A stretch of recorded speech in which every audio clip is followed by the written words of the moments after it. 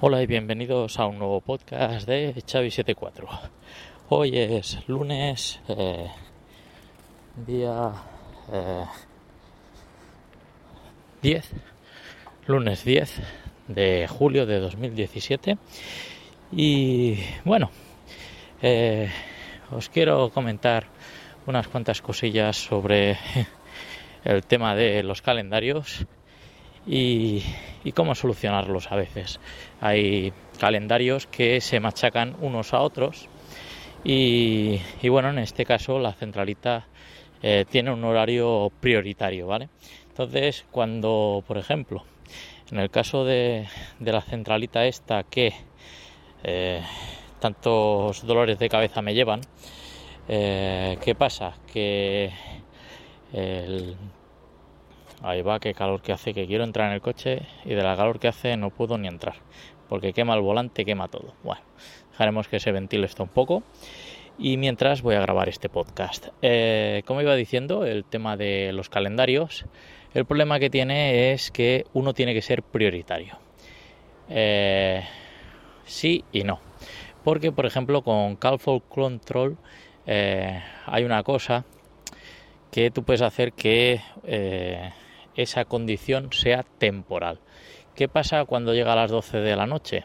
Pues que esa condición desaparece porque el calendario ve que es un día nuevo y aplica la regla de lunes a viernes en este caso y son llamadas desviadas a la oficina. ¿Esto qué pasa? Que si el desvío del móvil quieren que sea de 8:30 de la mañana a 8:30, o sea, de 8:30 de la mañana a 8 de la tarde, y luego de 8 de la tarde a 8:30 de la noche va al contestador, ¿qué pasa cuando se toca esta tecla de Call for Control? Pues bueno, esto funciona correctamente y funciona muy bien, pero cuando llega a las 12, si hoy es lunes y mañana es martes, pues él ve que martes tiene que hacer otra acción, y es que desde las 12 de la noche hasta las 8:30 de la mañana, en vez de estar el desvío puesto en el móvil, que en realidad está puesto al contestador, pero luego las llamadas entrantes tendrían que entrar al móvil, pues esto no ocurre así porque el que prevalece son las llamadas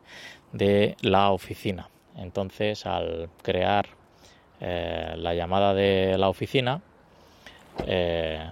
esto lo que ocurre es que entran en la oficina en vez de desviarse al móvil, ¿no? En este caso hay una opción en Call for Control que cuando tú mandas a que sea una condición, un time condition, ¿vale?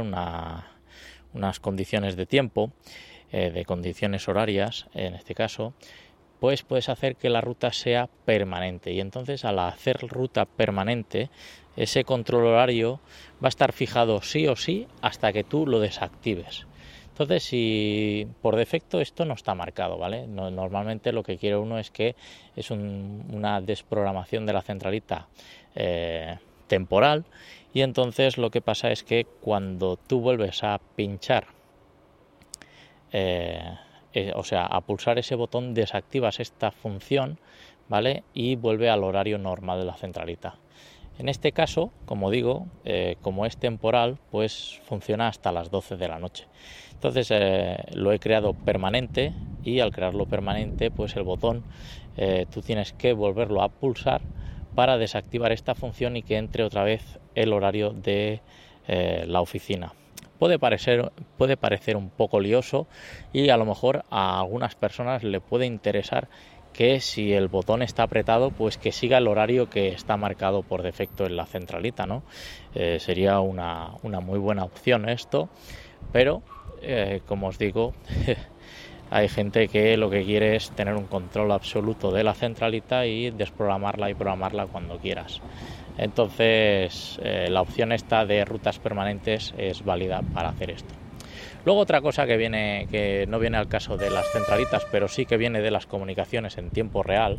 En tiempo real me refiero a chats, mensajes, ¿no? Últimamente, pues no sé si habéis visitado mi blog, tanto el de chavi74.pro como el de chavi74.com.es, que es un poco más genérico sobre base de datos y bueno, un poco de todo el tema de podcasting y otros temas varios. Es que tengo insertado en la página web un chat, ¿vale? Entonces vosotros allí podéis ver que está online o está offline. Si está offline, pues directamente me llegará un correo a mí y tal, y os responderé, ¿no?, con la dirección de correo si es que la habéis puesto correctamente.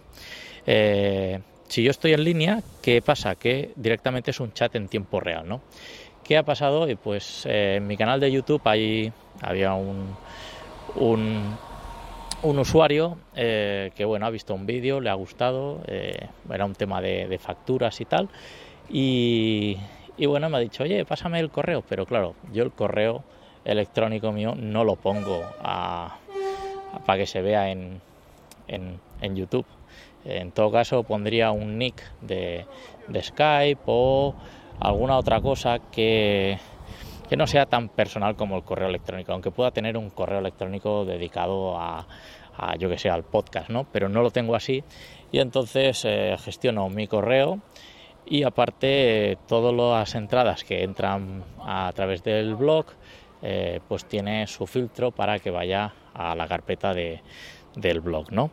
En mi carpeta del correo. Luego, pues en este caso a esta persona le he dicho, mira, te pasas por mi página web, verás que hay un botón de chat y está ahí en línea. Ahí te doy el correo si quieres y me escribes desde ahí. Es una manera de filtrar un poco más el spam, porque si yo publico mi correo directamente en mi canal de YouTube, pues seguramente que hoy no, pero dentro de 2-3 días tendré el buzón atiborrado de tonterías y de spam, ¿no? Entonces el chat es más personal, creo que es una atención más dedicada y más práctica, ¿no? Próximamente el chat este también lo voy a convertir en que sea llamada de voz IP, pero esto es un proyecto que tengo para más adelante y seguro que a más de uno le puede gustar esto de tener un click to call para que recibas las llamadas en tu móvil o donde sea, porque yo, por ejemplo, cuando estoy en el chat es porque tengo el iPhone activado o el iPad, o estoy en movilidad y recibo las notificaciones ahí, ¿no? La verdad es que es muy práctico, aparte de después poder hacer un seguimiento también de chats perdidos, de gente de donde me visita, y todo eso está muy bien, ¿no? Saber la demografía de personas, y que eso nunca lo entenderé si es un hombre o una mujer, porque bueno, no sé qué es lo que los diferencia, pero supongo que el programa tiene alguna manera de averiguarlo.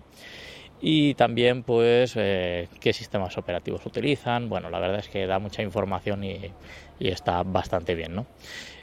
Yo más que nada utilizo el chat pues para eso, para tener una comunicación directa con oyentes o visitantes de mi blog, y aparte pues el mail pues sí está ahí, pero digamos que el chat es responder al momento y no tienes que estar pendiente de si ese mail lo he enviado o si lo tengo que responder más tarde o seguir un hilo de conversaciones. Creo que el chat es más directo y a lo mejor en 1 o 2 minutos se ha resuelto la duda y se ha solucionado el problema. Así que nada más, nos vemos en un próximo podcast de Chavi74. Ya sabéis que me podéis encontrar en www.chavi74.pro y también en Twitter como @powerbo74. Un saludo y hasta el próximo episodio.